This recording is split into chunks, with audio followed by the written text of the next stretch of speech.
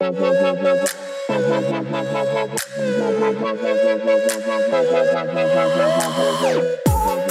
everybody, welcome to the CAF podcast. Or was this the intro?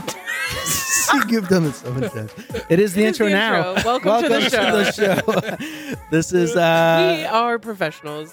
I hope you had episodes a in or whatever. lovely Valentine's Day. Valentine's? Times for the Valentines. Why is that a thing? Every child. I don't know. Every So child. we're gonna make this quick because the know how background to sing music's it. playing currently. So we're gonna talk really quick about what we're drinking right now. I made a cocktail for Valentine's Day. Jen and I are drinking. Make it quick. It's a lemonade, pink Quicker. lemonade. Music. Moonshine? Essentially mixed with ginger beer, lime, and hot honey. It was good. It was pretty tasty. I've had this stuff. It's MB Rollin'. This is called MB Rollin'. It's from a place that I passed on tour. That is a hole in the wall. Did you go on tour? It made me. Oh. It was a you little. went on tour, Jesse? It was- Just said to be quick. It was, And now you're giving him shit. it was a hole in the wall that I've made cocktails now that I actually like with this show. Oh yeah. We've held on Evan's to it for 2 drinking Prairie years. Street Pretty- IPA. I did not go on Shocking. tour. I did not go on tour. Yeah. Like a He went on douche tour to the brew house down to the the brew street. house. Drinking Prairie Street IPA. Just be jealous of my life. Anyway. It's all right. We have a really good episode up for you guys. We have Brandi Harris back on. Yeah. We did an episode with her back in November, but today we are talking more specifically about marriage and relationships and counseling and the stigma around counseling, especially within the church. And it's really good. So I think that's all we have to say, right? Yeah. Okay, sit back, relax. Grab a and, cocktail. grab a drink. And your spouse. Oh, Grab sweet. it. Or Grab not. that. Maybe Grab that with spouse. consent. I mean, Yeah. Of course. Okay, gently grab your spouse. 2023. here we All go. right, Here we go. Hey there, parents. Hello. Are you dreading the birds and the bees talk with your kids? Yes. Well, we don't blame you if you are. That's why we're thrilled to introduce the Sex Ed for Parents curriculum by Brandi K. Harris. This course is designed to equip you with the accurate and shame-free information you need to support your kids in developing healthy sexuality and connections. No more awkward conversations or embarrassing Google searches. Yeah, my first daughter did not appreciate that at all. So what are you waiting for? Use the link in the show notes and enter code ChristianAF23 for 10% off your purchase. Your kids will thank you Someday. eventually. Maybe. It's definitely better than Google. Hey, everybody. Welcome to the Christian AF podcast. We're here with our friend Brandi Harris, right? Brad. Yeah. Yep. Hello. This You may remember her she's like from- the Christian AF version of Dr. Drew at this point. She's ours. I like that. But a little, little less bit- like yelly, maybe. Does he yell? I don't really No, know. he doesn't. He It's just talks Dr. about how he Phil. has sex with his wife all the time. Oh. Dr. Drew. Oh. Dr. Drew. Is that not his Dr. shtick? Phil. Yeah. Oh, Dr. Drew. His- I for Dr. sure was Phil. thinking of Dr. Phil. No, Dr. Drew is like the tall, attractive, like 65-year-old guy. Oh, he almost okay. ran for Yeah, he's president. like a or silver still was. fox. He ran for I president? think no. He was trying to get in the What? Oh, no, he was trying to run for governor somewhere. No, that's or something. Dr. Oz. Oh. so many doctors. Yeah. Dr. I'm Drew. not a doctor, just to be clear. No, yeah. I don't fall in that category at All right. No, Dr. Drew was like the late night, like Oh, yeah. sex guy I can back see in him. the I day. see him now. Yeah. Oh, that's right. He hosted Yeah, like I would- Teen Mom Yeah. after shows. Yeah. Okay. Uh-huh. Yeah. Yep. Where you like listen to the radio. My kids still do this. They like find a way to listen to the radio after we go to bed, and they're like up all night listening to Dr. Drew, probably. Oh yeah, I used to do that all the time when I was a kid because that was all that was. Dr. the Drew radio. and Delilah After Dark. Yeah. Yes. Yes. Delilah. Okay, for the longest time, I thought she was like local to us. I still thought I had no idea everybody else knew the joys of Delilah. I thought that was just like an us thing. I had no Rockford idea. specific. That and the Christian guy who writes like oh crap, he writes like instrumental music. You know what I'm talking about? Do I I know? don't know. He had a Dino? radio show for a long time. Oh, I not the don't know, pianist. whatever. Dino. Okay. No, it doesn't matter. That derailed quickly. Anyway. Yeah. Yeah. John Brandi- Tesh. John Tesh. Yeah. Oh, John yeah. Tesh. John yeah. Tesh, That's another yeah, radio yeah. show. Okay. Yeah. That's what I didn't thinking think I would know. Yeah, he 'cause I writes never- like instrumental, like cinematic type music. Oh, I didn't know that. Mhm. I didn't know that either. Brandi, if you didn't listen to the episode, we have an episode with her called I just read it. Healthy Sexpectations. Yes. Based around her workbook, The Truth About Holy Sex. Did I say that right? Truth About Holy Sex? Yeah. So you check that one out. That was from back in November, if you scroll back a few episodes. But today we are talking more about marriage and relationships, especially within like the views and confines of the church. Coming off the high heels of Valentine's Day. Yes. Valentine's. Hope your Valentine's Day was as disappointing as it always is. For you, maybe, Jen. Even when I've been in relationships, it's like, who cares? Jen's like, I'm taking myself out to. No, I'm social. for sure not spending money. Galentine's Day. Yeah, Yeah. Valentine's Day. Yeah. Yeah. I want a Valentine's Day. Yeah. Cool. Yeah. So we're talking a little bit about relationships Yeah. and marriage. Mawwiage. So, Brandi, why is marriage hard? Yeah. One answer. One word. No. One word. Men. Cuz. No, I was gonna say humans, there you go. All right. which is close to man. Yeah. Yeah. Oh, But in what reality, a like, mess. do you think there is something in our culture that doesn't prepare us for the difficulty of marriage? Oh, for sure. I mean, most of us don't really know how to commit to anything longer than 4 seconds, right? Like we scroll so quickly. When I first started writing my blog, I really just decided that it had to be readable in 2 minutes or less because people don't read things longer than 2 minutes, which is so sad because there's some phenomenal stuff out there written so much longer than 2 minutes. But I do think that's part of it, is that we just have very short attention spans and we're quick high kind of people these days. We don't know how to go slow. We don't know how to stick with anything. And I would also say we're pretty hedonistic. You know, we want what we want and it needs to be easy and feel good. And marriage definitely isn't that all the time. Yeah. So I think it, and now online dating is so popular, which is also very short attention Jen's span. an expert. No, I'm not. I hate it. But it's the same concept of like doom scrolling on TikTok. Like you're just swiping away based on doom scroll. when you just can't get scroll out of it. for hours and you can't rolling. stop. Yeah. Never Just been there. I'm gonna scroll till I get one more good YouTube, video. I guess YouTube. Yeah, it's the same Yeah. thing. It's like your game you were playing a minute ago. Oh, the little You just can't- goblin game. Yeah, I play a game with goblins where they just break up rocks. Yeah. I can't stop playing it. It takes it takes them like hours to break up one rock, and I'm like, are they doing it? Are they still working? It's like Furbies. It's like that, but TikTok Yeah. and other things. But the point of this was, like with online dating, like I mean, it's the same idea of like we can't even commit to like 2 minutes to read someone's profile about themselves, let alone like work on a marriage, right? Like you don't prepare. Yeah. I think if that's the way people are meeting each other, which is how most people do these days, that doesn't really set you up for that level of commitment very easily. Yeah. Like you're already And stuck we in also have your these- phone too when you meet them, right? Yeah. Well, and we also have like a lot of examples from a couple generations up of marriages that lasted, but they were miserable. Yeah. Yeah. And, you know, there's kind of two really important parts of marriage, which are the commitment side of things, or sticking through it and continuing to work and reconcile through difficulty. But there's also like learning how to really value and enjoy each other over a long period of time, which is a whole nother level of enjoyment that most of us don't have modeled for us. So I think that makes it hard too. Yeah, there's this great, I don't know if you've ever seen Fiddler on the Roof. But yeah, I have. yeah. Like when I was like 8. Yeah.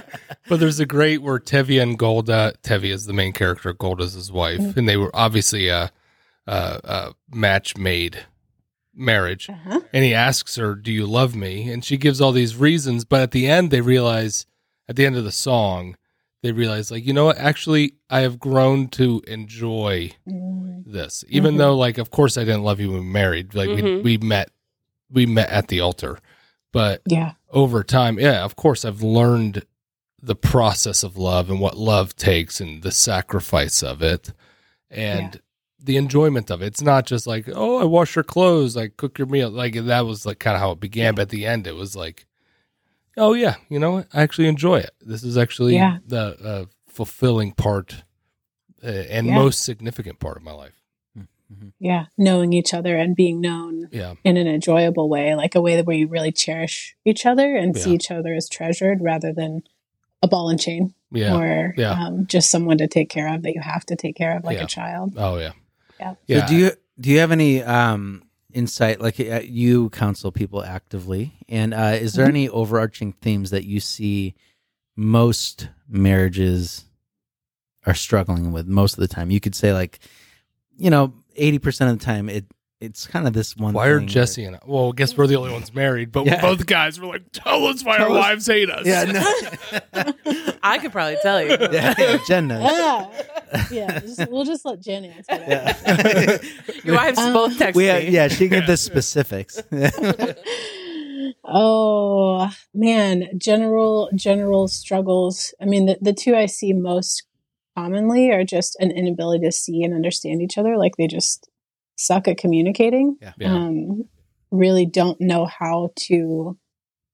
A lot of people, honestly, individually don't even know what they're feeling, and therefore they can't express how they're feeling and what they want and what they need.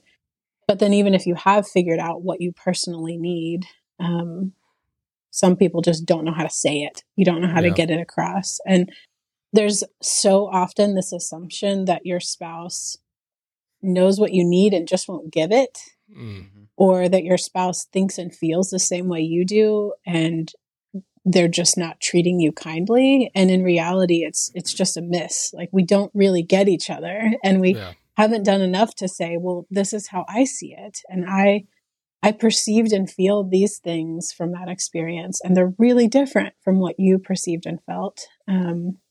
We struggle to just be graceful with one another and believe that we're actually different, and then communicate about those things and work all the way through to the point of reconciliation. We either avoid the conflict completely, or the conflict is just this like explosion of hatefulness, or we just keep missing instead of really being able to hear each other.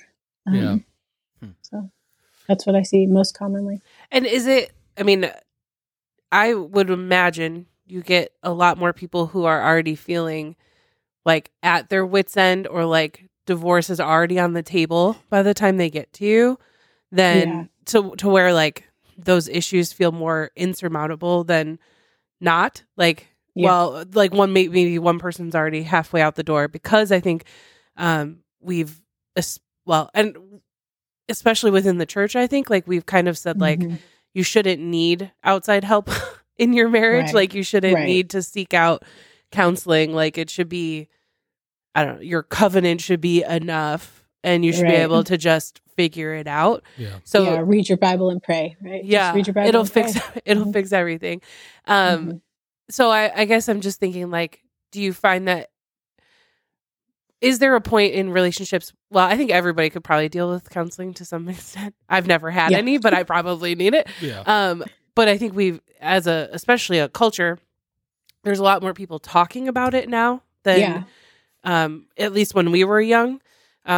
So I just wonder, like, are you seeing more younger couples coming sooner in like the trends of counseling, as opposed to like what I would imagine most like Gen X or elder millennial couples who are like on the verge of divorce and using it as a last resort instead of like a tool, if that kind of makes sense? Yeah, I see. So when I first started doing counseling, the only marriages that I would see were marriages that were just threadbare. Like there was almost nothing left. Or there was nothing left and they were just coming to say that they tried everything, but they were already had one foot out the door. But this is really positive. I feel like current generations of marriage are a lot more emotionally health savvy. And so their counseling is less stigmatized than it was 15 years ago when I started, which is so great, because if you come to me early in your struggle, we have much better likelihood of actually being able to work through things. But if you wait until you hate each other and you've done 1,000 things to hurt each other, like you're handing me something, expecting me to fix it when it's completely deteriorated, you know? Yeah.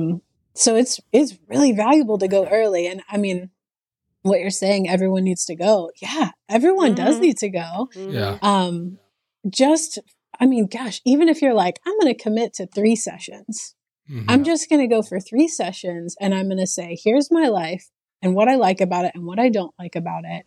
What do you have to say to it, person who has been educated and trained to help me do this differently? Yeah. And let them come alongside you in a way that no one else in the world is going to be able to come alongside you. It's the only person in the world that the only thing you owe them is your money. Yeah. You don't owe them. You don't have to perform for them. You don't have to look pretty for them. You don't even have to be nice and well put together. You can be snotty and dirty and show up at the counseling office and they're going to help you. And that doesn't work in any of other social relationships. You can't call your friend and pay them and only you get to talk for the hour, It just doesn't work like that. So but I'll tell you the thing, and this may be your case, Jen, if you haven't ever been, it's probably because you don't know what you would say or like how they could help you. You already know. I had a fairly traumatic childhood that I just never. I mean, I've dealt with it. The podcast is no, it's fine. I've talked to plenty. Have you dealt with it? I mean, yes. Okay. Could I probably deal with it better? Sure. Yeah. But I'm very aware of it. As opposed to it's not a repressed trauma that whatever. Anyway, this is not about me needing counseling. I can reach out to Brandi separately. But I think, especially, for a long time, it was a weakness to say that you needed the help or you wanted to talk to someone. Right. And especially in the church with a lot of that masculinity culture specifically of guys men don't want help. Absolutely not. You're the man, you lead the house, there's no need, you don't need help. Yeah. And so I think to see that starting to change is really interesting, and just people being aware that wanting to let someone else in and help you is not a sign of weakness. It's actually a strength, or it will become one, hopefully. Yeah. Hopefully, if you're open to it. Yeah. Well, it's also absolutely is a sign of strength, because it's a sign of humility, and there is great strength in humility. Just owning what you are good at and what you're not good at is so smart and wise. Yeah. And so when you lean into those parts that you're not good at and you say, I really do need help and support here, you are 1,000 times more helpful and efficient to other people because you've gotten the help you need. Yeah, you look at, even biblically, you look at Christ, and Christ would go up to the mountain to pray. Mm-hmm. Obviously, there's nobody on this planet who could help Christ with his, his issues, right? But he still had those moments of, okay, the weight of the world, the weight of the emotions, the weight of all these people. And so he would go and spend time with himself, I guess, but have that internal counsel at the very least for him. I think internal, and I think for guys in general, men, myself, okay.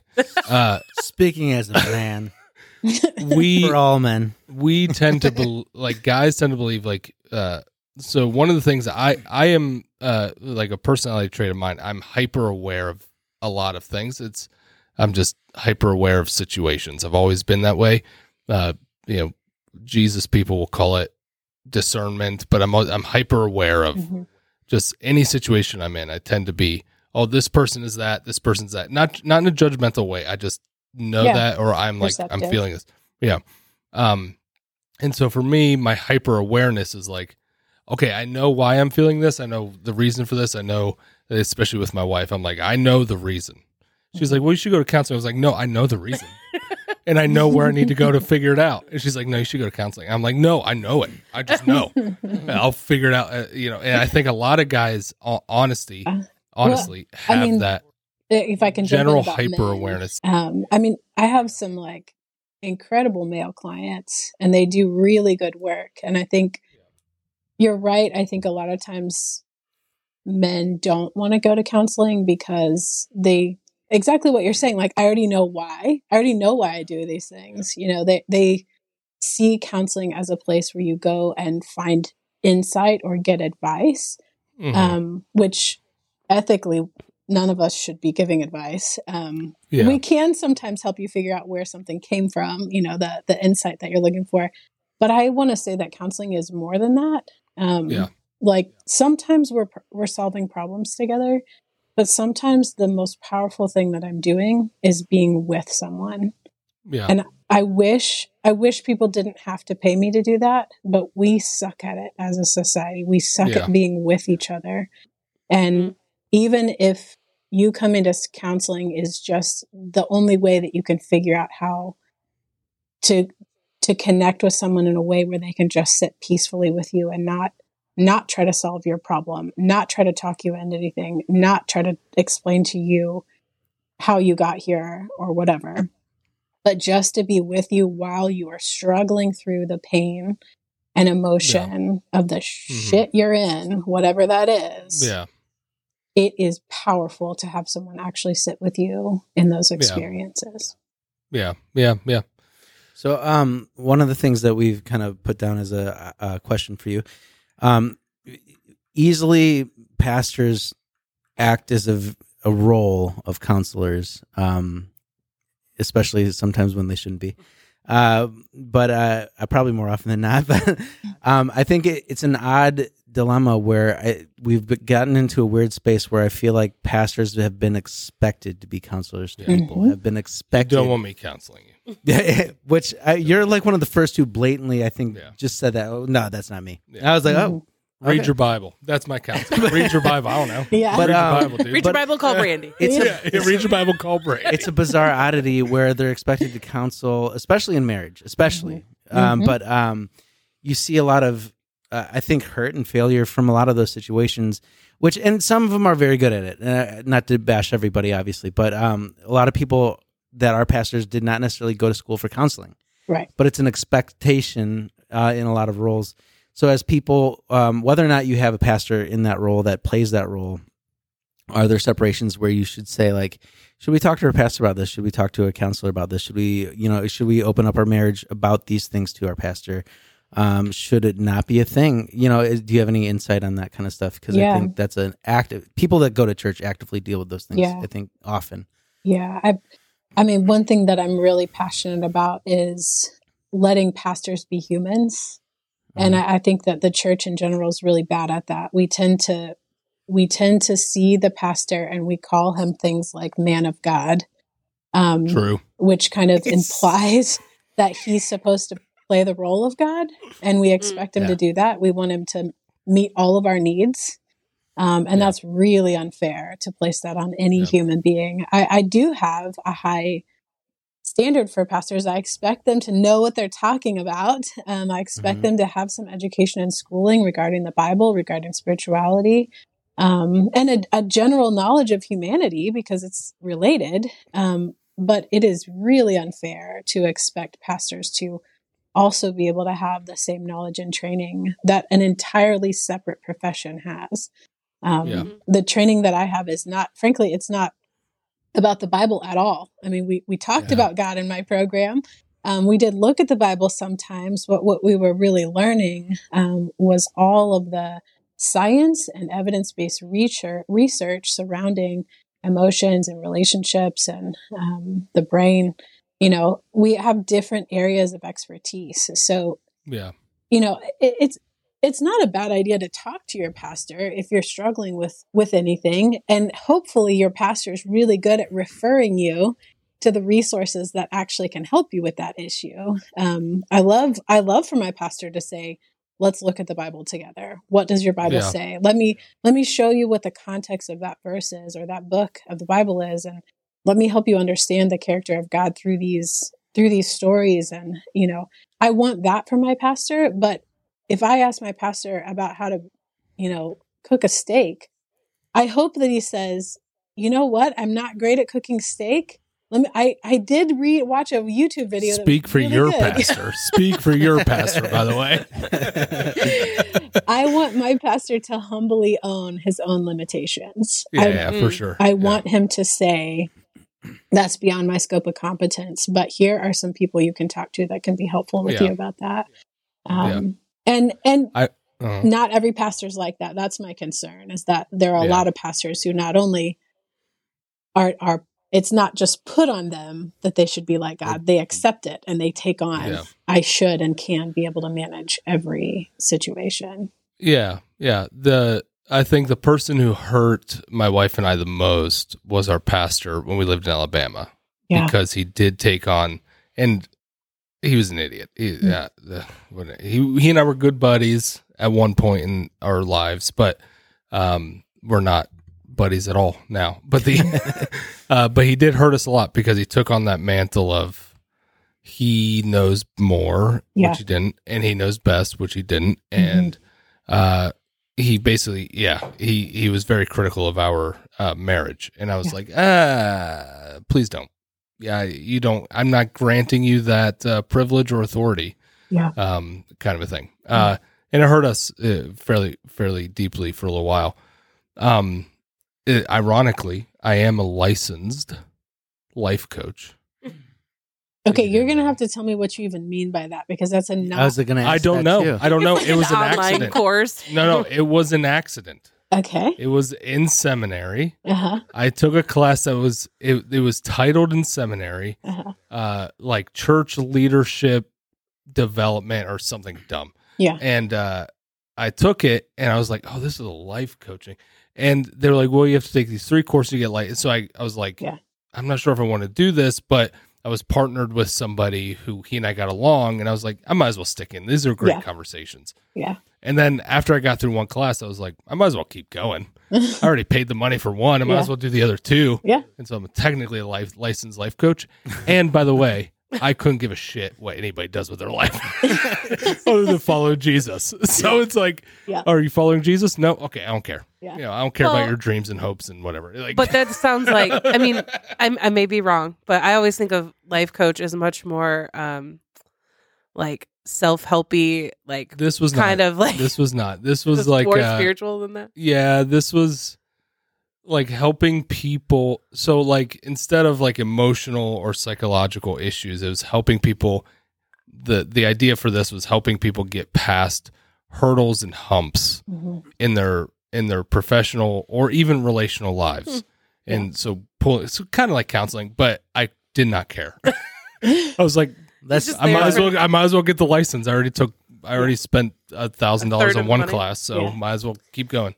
Well, I think it is interesting with the pastoral thing, because like with your guy in Alabama, I think the same thing happens a lot with, especially, I mean, I've not ever gone to premarital counseling, but I think it happens a lot in the confines of the church when you have a pastor giving premarital counseling. That is, a lot of people don't have good experiences with it, and it actually damages. Ours was like the best. He was so freaking good. I think that's so rare, because I hear more people saying how damaging it is to them, like whether it's around, like our last episode, around their sex lives or just their way. Like they say that they're going to help you, like, let's talk about how you would handle conflict, but it's in this, I don't know. I mean, I think the last time I said our premarital counseling pastor talked for one session about the clitoris. Yeah, I think we said that on the episode. Time, like the whole time. I was like, dude, all right. Well, I get it, man. I get it. You love it and your wife loves it. I get it. You don't need to keep talking about it. But that's rare, though. Well, I want to say to your audience, it's not that I'm against anybody coaching things. Like, absolutely, we need to be coached in our life, and in various like formal and informal ways. I'm not against coaching. In fact, I was a swim coach in my former life. But the problem is that very little coaching is actually regulated, which means that there's almost no standard for ethics. There's no legal standard. It's so loosey-goosey. Anybody can call themselves whatever. And I mean, it's fine that you are like, you have the licensing from your organization. It probably doesn't match at all like the other 2,500 licensing organizations that operate in the United States. So if someone's looking, mine was an accident, by the way. It was an accident. Did I say it was an accident? Yeah, it was an accident. You did. I think a lot of people go for they go to their pastor and they go to life coaches for they have real counseling issues and need support in a counseling type of way, but they go there because it's the cheaper option. And yes, for sure. it's like less investment, usually, like a little bit less investment. It is. It's less scary. And so I get it. It feels like this kind of stepping stone, but I feel concerned about it most of the time because I'm like, you really are putting yourself at risk, just, putting yourself in the hands of whomever that has no accountability. Regarding well, that's where you have those Mark Driscoll issues, like counseling. I mean, I don't know how much you've heard or dug into that stuff, but we've talked about it in several other episodes where it's just like it's pure opinion at that point, and often terrible opinion. And what are you talking about? And and it's accepted as truth then because it's your pastor, right? It's like, well, he's a biblical man, right? So and that's like, what does that mean?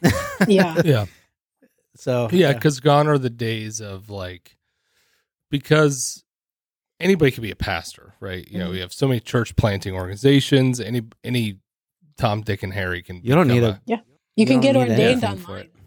I am. It literally doesn't mean anything. But in the context of marriage, it's funny. You know, my wife goes to counseling. I don't. I probably should. But I have Craig. So if you Craig ever listen to our Craig is our good, I would trust him. Yes. But when she was first talking about going to counseling, like we sat and talked about like, okay, what are the options and what are you looking to get out of it?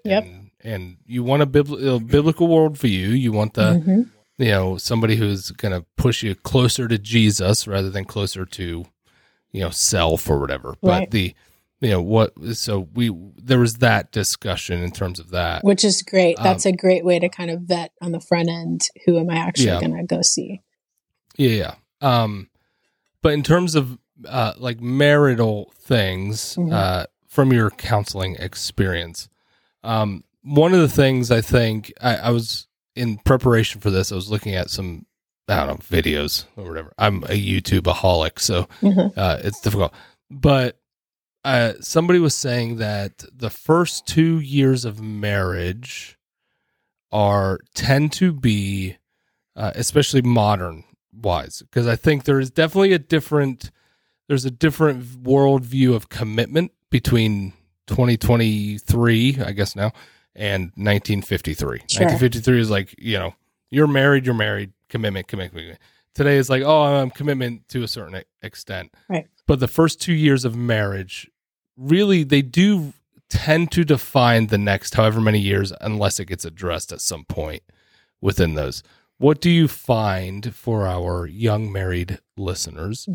What do you find the greatest issues? Because I think it's hard, where I'm coming from, I think it's hard for people to go from, peacock feathers trying to attract somebody and trying to be your best to like, oh, now we live together and you see my worst. You no longer just, because, if you work with somebody or around somebody, you only see the best of people. We both gained 30 pounds at this point. Like, we're like, like you finally letting go. Yeah, you rarely see the worst of people that you work with, unless there's like an emotional affair or something. You probably might see snippets of the worst. But the peacock feathers, the giving off your best. Oh, we went from giving off the best to now it's like, oh, he peed on the floor, or oh, she, I don't know, didn't do the dishes, whatever.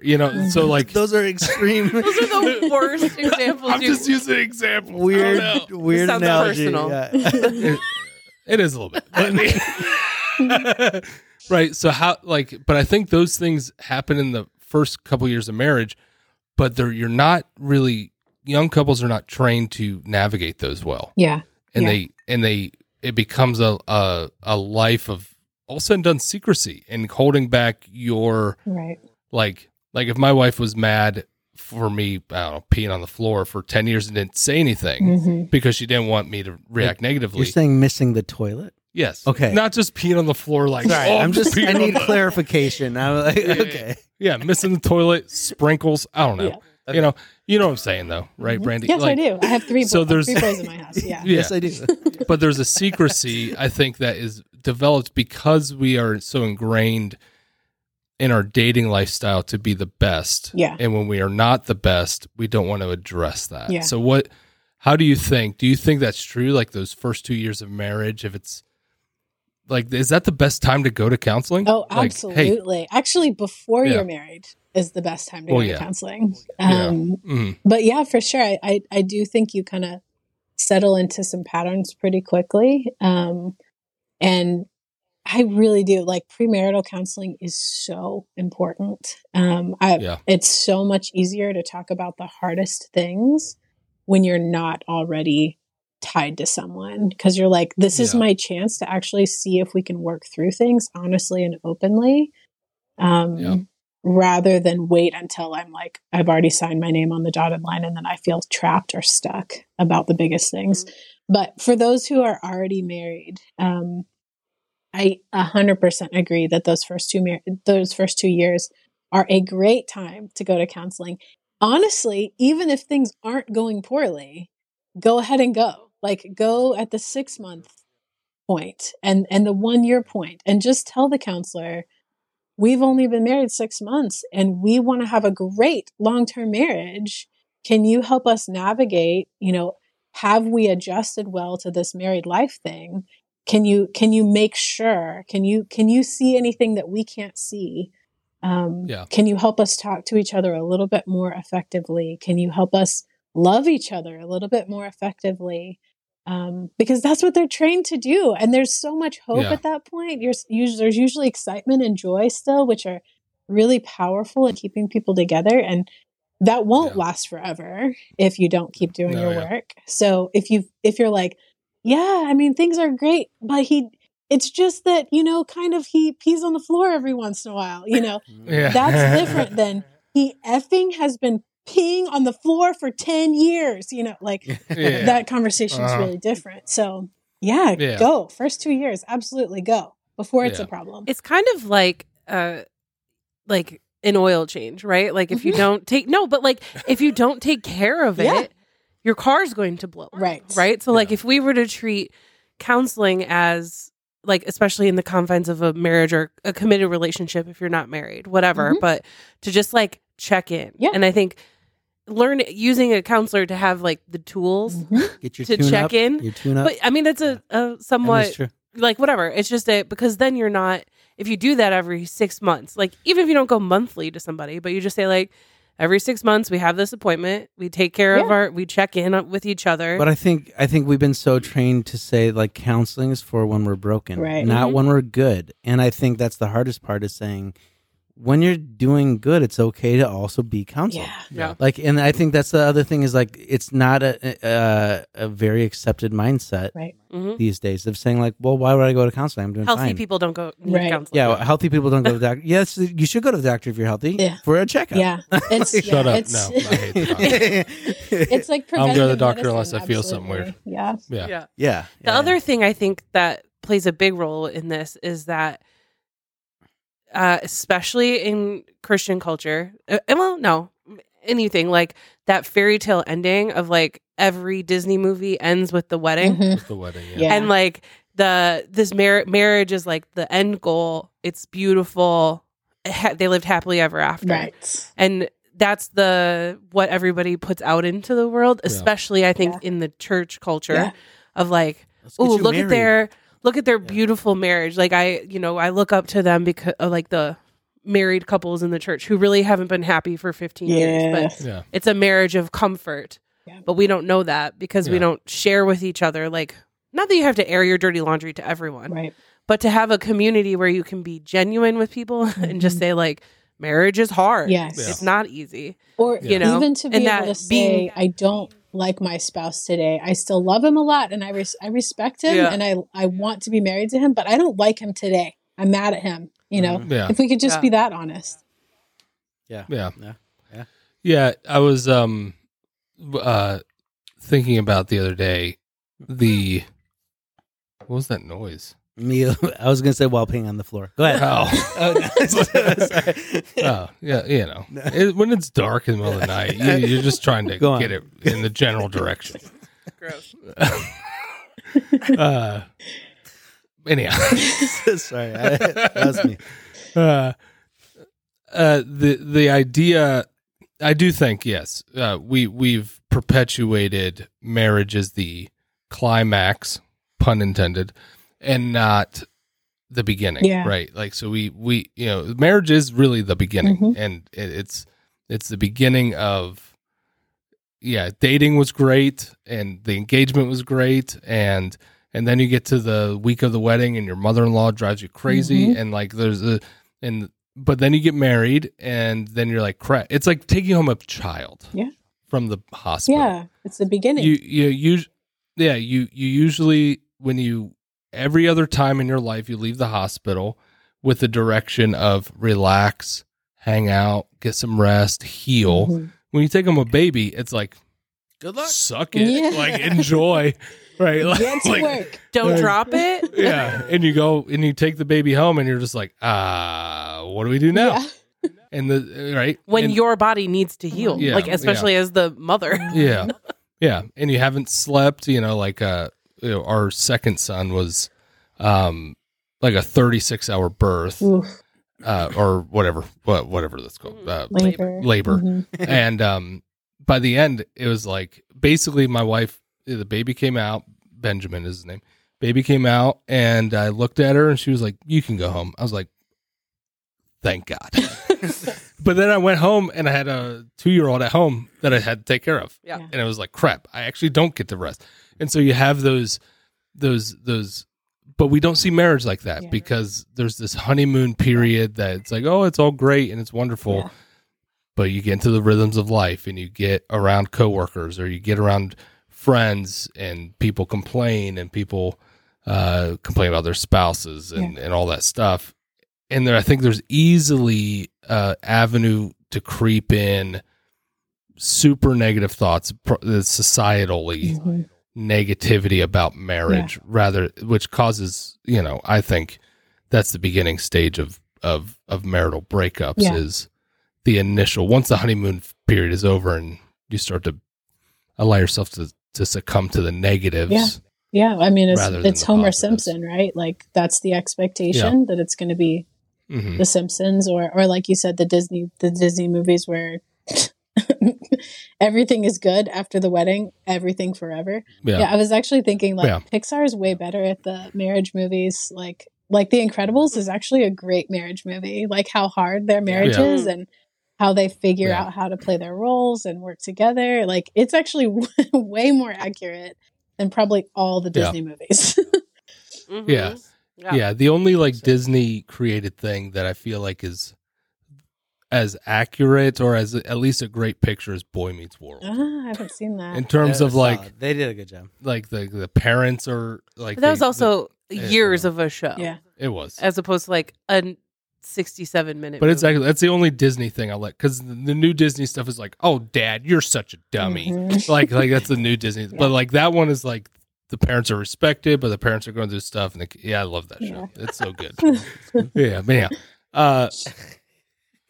So what would you say, have you seen as the greatest dividers of marriages in your experience? Like, what are the things that have caused people, couples to, at least like kind of the reasons, or what have caused them to stray? Yeah. Not stray, you know what I'm saying? Be beyond repair? Yeah, like to slowly move apart. Yeah. I mean, I do see big fights about sex a lot. And it's usually like for one partner, it's not happening enough. Wonder which partner that is. Obviously most of the time it's men that they would say it's not happening enough. But I mean, I don't know if this is surprising, but I have had women who are complaining that it's not happening enough.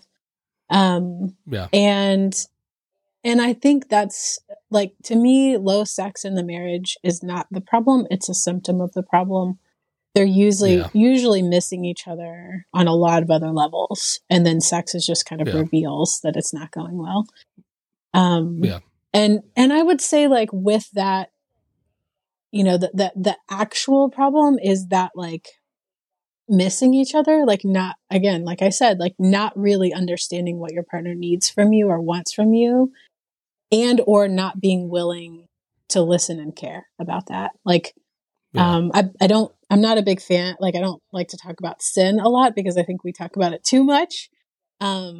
But I do think that laziness and selfishness are real things. And when those creep in and the marriage becomes, all about me, and I don't spend any energy or effort considering what does my spouse need or want from me, then that's the beginning of the end of the marriage. When it just becomes incredibly one-sided. And for a lot of spouses will kind of stay in like an enmeshed codependent state for a long time.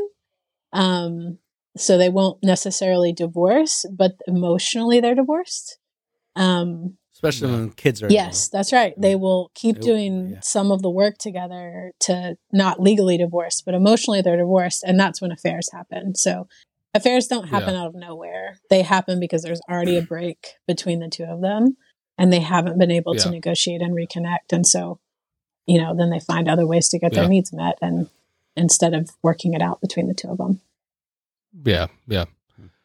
Have you found, in affairs, is there a difference between how women, I always say ladies and I get in trouble for it, how women and men approach affairs, or the approach to an affair? Yeah. Is there a difference, or do you think they're similar? That's a good question. When I think about my specific experiences. I mean, the thing is, nowadays there's like way more common experiences with emotional affairs, where you're kind of like, you've emotionally disconnected from your spouse in some way, and you start to secretly and privately connect on a deeper level with someone without your spouse's permission or knowledge. And so I see that happening with both men and women, actually. And what's really interesting is I've seen those emotional affairs turn into sexual affairs. But I have also seen both men and women who are struggling with some other things, and they just pop out and have sex with whomever and then pop back in. And they're actually they don't feel emotionally connected to that sexual partner. That's still considered an affair, but sometimes it's frankly easier to recover from that than the long-standing relational affairs that happen. So I really, just thinking about my experience with affairs, I don't see real consistency with men doing it this way and women doing that way. It really depends more on, like, frankly, your emotional baggage that you probably brought into the marriage, your sexual experiences prior to the marriage, your attachment injuries, there's a lot more consistency with those types of things than there are with, like, this is how men do it or this is how women do it. Yeah. Because that's the stigma, right? Yeah. Like, boys will be boys, like, put their thing wherever they want it. And girls are, like, emotional and find the emotional, like, that's the stigma, right? Yeah, but it's not actually the case. I want to throw this out as a recommendation. There's a book called Unwanted by Jay Stringer. I don't know if y'all have talked with anyone about that before, but it is a phenomenal resource for anyone struggling with any type of sexual brokenness. So whether it's, a pornography addiction or affairs or even just like erectile dysfunction, anything that would be considered sexual dysfunction. It is a really great book, very graceful, really well written. I highly recommend it. This is kind of I wonder sometimes, like, I'm trying to think of the right way to phrase this question. Like, the cost of going to counseling in a marriage that maybe is having, like, one of their big burdens is financial, for example, or like money is the issue, or maybe only one partner is bringing in money and the one who's not is the one who wants to reach out for help. Yeah. Are there some resources that we could maybe link for people that spending big money on regular counseling isn't an option at this moment that maybe would be that you would recommend to people? So, I mean, I have several things to say about that. Number one, you should never expect a marital counselor to work for free. Like it is such an emotionally taxing job that if I don't get paid for my work, I'll burn out real quick. So, understanding that you going in, it's not just somebody's random, Thursday afternoon that they have available, and it's not going to cost them anything. Like, it's an expensive job to do. So that's why it's as expensive as it is to pay for.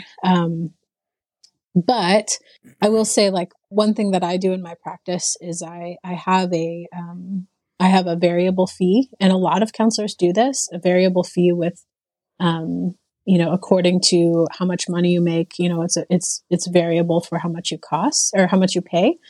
And I do that so that I can see people from all financial groups. I want to be able to see people who make less money. And that means I have to see some people who make a lot of money. And that kind of offsets the cost of those other sessions. And I have a cap so that I remain appropriate for the level that I work in. The other way I've seen people pay, is by getting assistance from their church. And I really wish that churches would do a better job of having like a benevolence fund, that you would have to really structure like how you were going to give those funds out. But, if you were able to partner as a church with a reputable counselor so that you understood what, HIPAA and how that would work, and how you're not like reporting back to the church, here's all this couple's business, but, being able to say with a church, and I've done this before, I work with my church and I say, this is the cost that it is, I plan to see them 6 weeks or whatever. We'll check in with you after that and let you know if I feel like more is necessary. That requires a lot of trust on the church's part that I'm actually doing my job. Because I'm not going to reveal everything happening with the couple. And I also think that that's not a long-term solution. I don't think a couple should receive forever free counseling, but to have a temporary, let's get to a healthier place. And then you accept a little bit more of a financial burden. That would be totally appropriate.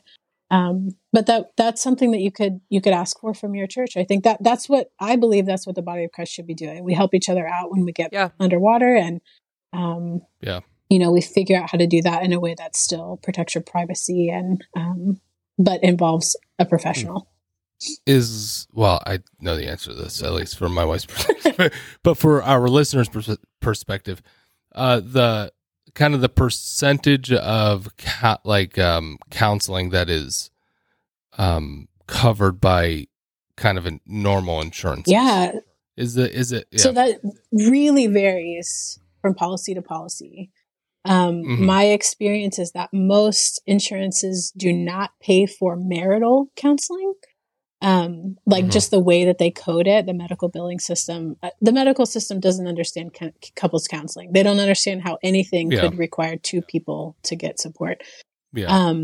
But for me personally, if I'm seeing a couple and we want them to be able to have support for their marriage, what I do is identify with one of those. Somebody in that couple likely has a personal experience that they want support with, and supporting them in that personal experience also supports the marital experience. So it's one conversation with the insurance company where I'm basically saying, this is the code that I'm billing. This is the diagnosis that I'm treating, so that you understand that I am treating and supporting and caring for. And I 100% ethically believe this is appropriate because I am doing exactly what I'm saying I'm doing for the insurance company. But I am also supporting the marriage. And they both happen to benefit from that work that I'm doing with them. Now, if we ever got to a point where that individual that I'm billing their insurance, that we're somehow doing them harm, I would need to stop the work because I couldn't ethically do both.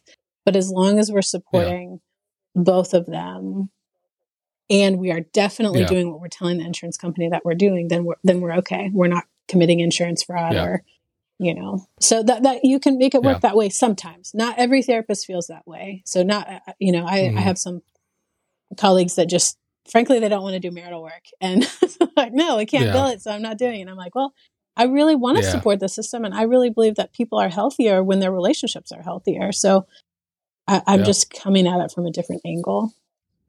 Yeah. Yeah. Do you think that the church would serve instead of hire an associate worship pastor, they should just hire some counselors? Yeah. This is actually this is a problem. I see, because I know of a church in our area who has a counseling center. And it gets hairy because some of the things that you're processing in counseling, depending on the doctrine of the church, they may not agree with. Even if you're like, here is some evidence-based research that says this is appropriate and healthy, the church might say, well, morally, we disagree with that. And so you, counselor, cannot provide resources that sets them up to do that because you're going against our creed or whatever. May it be masturbation or, I'm just trying to pick a controversial, masturbation or for example, how about leaving a spouse that's abusive? There are some churches that would not agree with that. And so it just gets hairy with some of the things like that.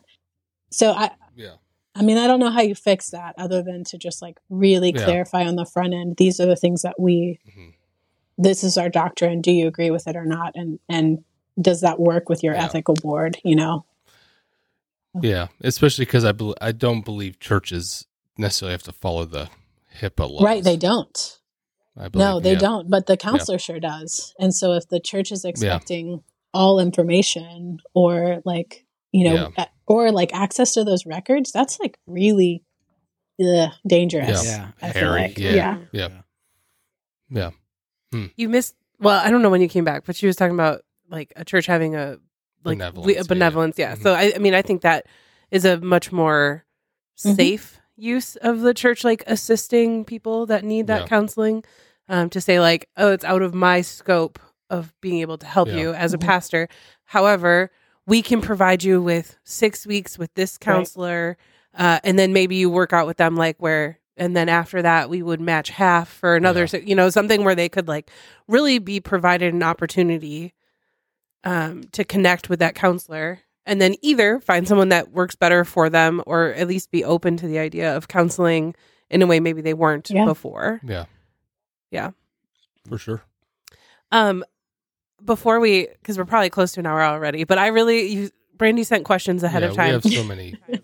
We could just call Brandi every week, but specifically the first talking point that you sent over, I thought was really interesting, about how the church has traditionally failed to support people who are outside of kind of that heterosexual lifelong marriage, and specifically, just say it, even though.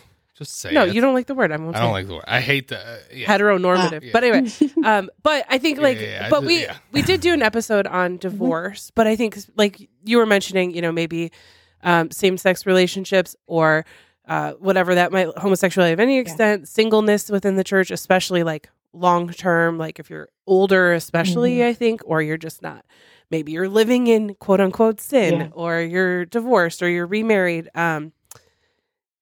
We all know, you immediately know the church's reaction to all those things if you are a part of that. But I think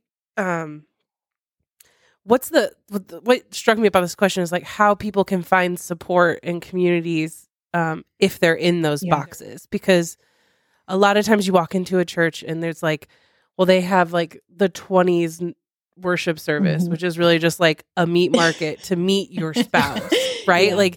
It's not about being 20 and in the church. It's about being single and ready to mingle. And wanting to not mingle. We all know there's more than mingle. A virgin anymore, more than mingle. Right? So you're asking how do they how do you find support if you don't fit that very narrow definition of normal in the church? That means heterosexual and married for a long time, forever. Yes. Yeah. There's two things, one is on the person looking. I just want to encourage, keep looking, because there are churches that do a better job of including and allowing and supporting those of you who don't fit that very narrow definition. And keep looking and keep having conversations with people, because I've found more and more there's a lot of what I would call covert Christians out there. Like a lot of believers who love Jesus, maybe even love and read their Bible regularly, are trying to follow Jesus, want to honor God with their lives, but they are so fed up and sick of the organized church that they're out there, but they just aren't in the church service. So, being able to have really honest, open conversations with people where you're kind of just like testing the waters a little bit to see, what people believe, or have you ever been to church, or where are you at spiritually, asking those type of, I would say, vulnerable questions just to feel out and look for your people that can love you really well and are willing to love you really well. Just keep looking for believers, even in the secular world, even though they're not connected to an organized church. And then number two, from inside the church, those of us who are allies to all of those people we're talking about, we need to do a better job of being loud about our alliance. We need to make it very clear that we love them and we want them and we support them and we're looking for them to be included, and we want them in our midst because we need them in our midst. It's not just this like, oh, poor you, I want to care for you because you're in the margin. It's also like, you are vitally important. You have a perspective and an experience that I don't have. And so I need to hear from you, and I want you in my community. We've got to do a lot better job of flying some really loud flags that say you're safe here, because they have good reason to be timid about connecting with us. I think about that. This wasn't on that list, but like people married, but like without kids, whether by choice or, just like kind of the lot they were given. But that, especially like in women's ministry, especially like to be a single woman in the church or a woman without children is almost like, it often feels like, well, we don't really know what to do with you yet. So right. go over here until you're ready. So I think just telling people, like, kind of eliminating those boundaries of like, you have to fit inside of this box to be part of certain ministries or whatever that may be. And I think, we do a fairly good job of that, but it's not the norm. And I think just being able to welcome people like being in a different point in your life doesn't affect your ability to be a part of a church community or any community for that matter. And I think a lot of people don't do that. So to change that language around what makes you worthy of being part of a community, it has nothing to do with like where your status are at present. Yeah. That'd be a big church community, like culture shift though. I think that's a whole other conversation. Podcast number 5 with Brandi is that one. We already have what we have. The sexuality, we have divorce and affairs, we have whatever. Keep going. We have a running list. It's okay. Sweet. Live counseling sessions. That's our new 5th Wednesday or whatever. Counseling with Brandi.